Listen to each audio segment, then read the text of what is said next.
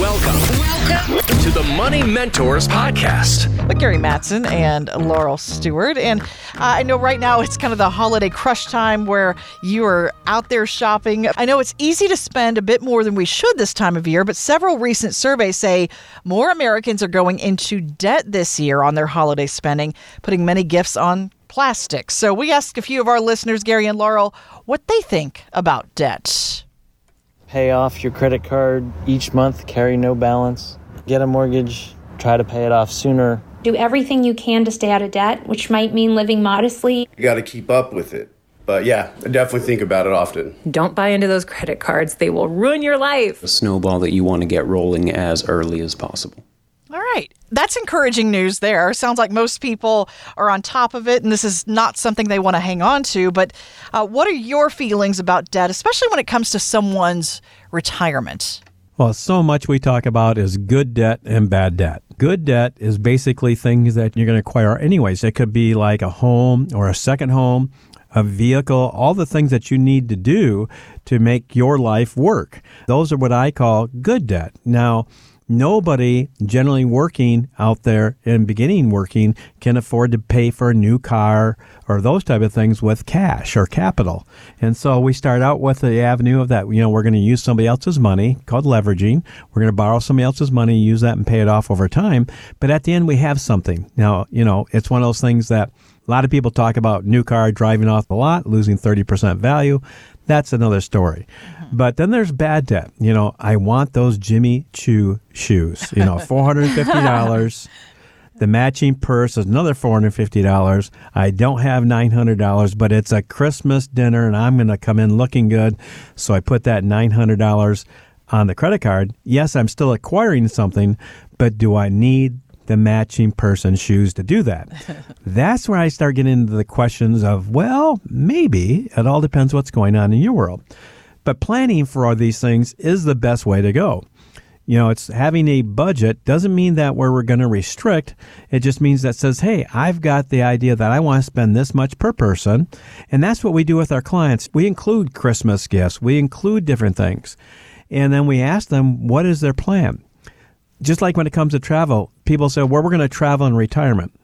Well, what's that mean? One person might go out there and say, well, we're going to go out and camp across the United States and stay in these national parks with a pop-up tent. It's going to cost us $25 a night.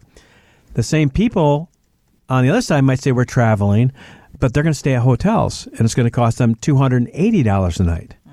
Although you have the other ones that are buying a lifestyle, say they've got a motorhome that's $500,000. It costs them a small mortgage just to fill up with fuel. And again, they're seeing the same things. But so it's what the planning is of the lifestyle that you want to have. And it doesn't mean that any one of those is right or wrong. It's just what do you feel comfortable with? For me, I grew up camping with my family. So camping means I have to have at least a 35-inch black and white, color TV on the outside to see things. And on the inside, it's got to be bigger. In other words, I don't enjoy roughing it anymore. My wife loves to have a great bonfire, but it's nice that I can walk in and go into my house and sleep in a nice warm bed. Gary's into glamping is what I just found out. Yes, exactly. I'll own that all day long. Real life lessons about your retirement. You're listening to the Money Mentors Podcast. Well, many of you approaching retirement or already retired have kids or grandkids planning to attend college soon. So here's some news for you. There's a new simplified student financial aid form being launched soon, but there's a shorter time window in early 2024 to get those forms filled out. Now, you've also warned us before, too, Gary and Laurel, there are some things we might inadvertently do here that could cause issues for our family members applying for financial aid.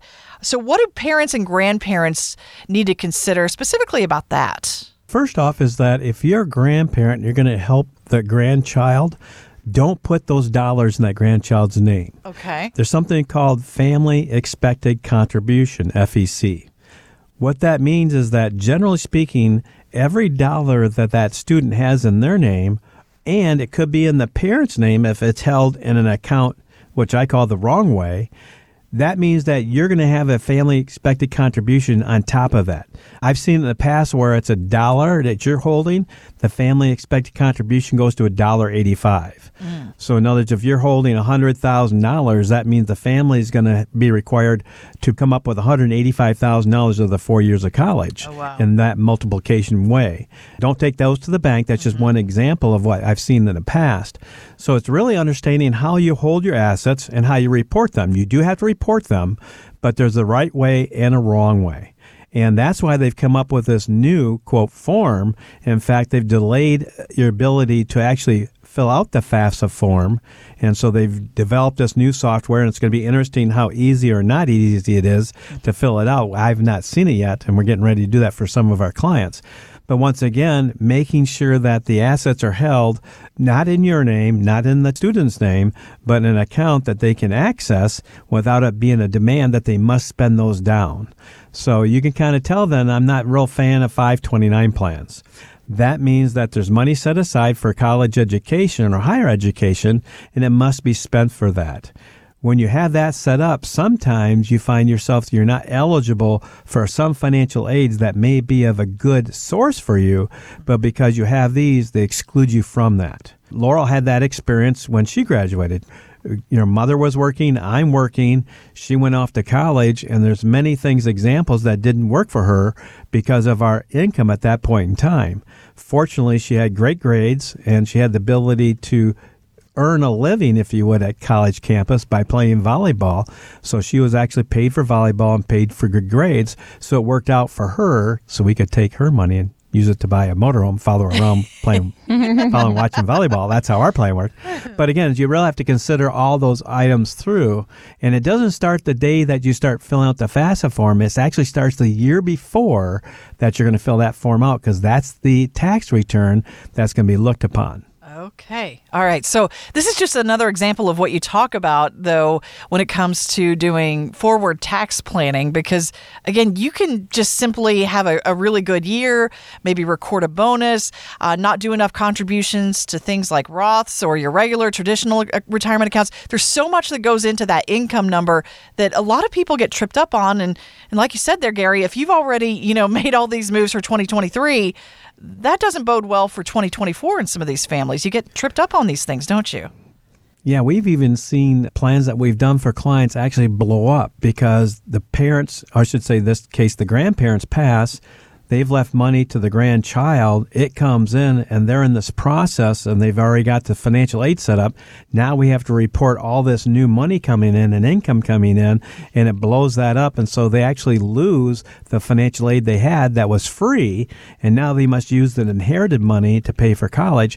And it would have been much nicer to have that, the money that they earned, through educations or grade point averages and those type of things, use that and leave the money they're going to inherit to, first home or business or those type of things. So once again, it's understanding that you can give a gift and actually harm somebody down the road. And that's why we talk about it so many times with our clients.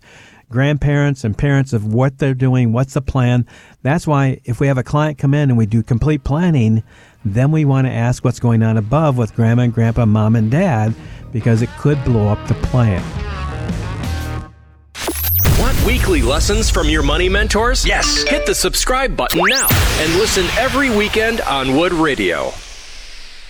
The opinions expressed in this program are for general informational purposes only and are not intended to provide specific advice or recommendations for any individual or on any specific security. To determine which investments may be appropriate for you, consult your financial advisor prior to investing. Any past performance discussed during this program is no guarantee of future results. Fee-based financial planning and investment services are offered by Matson Financial Services, LLC, an SEC-registered investment advisor. Insurance products and services offered through Lakeview Financial Group, LLC, Matson Financial Services, LLC, and Lakeview Financial Group are affiliated. To find out if Matson Financial Services is licensed in your state, please call 800-536-8907.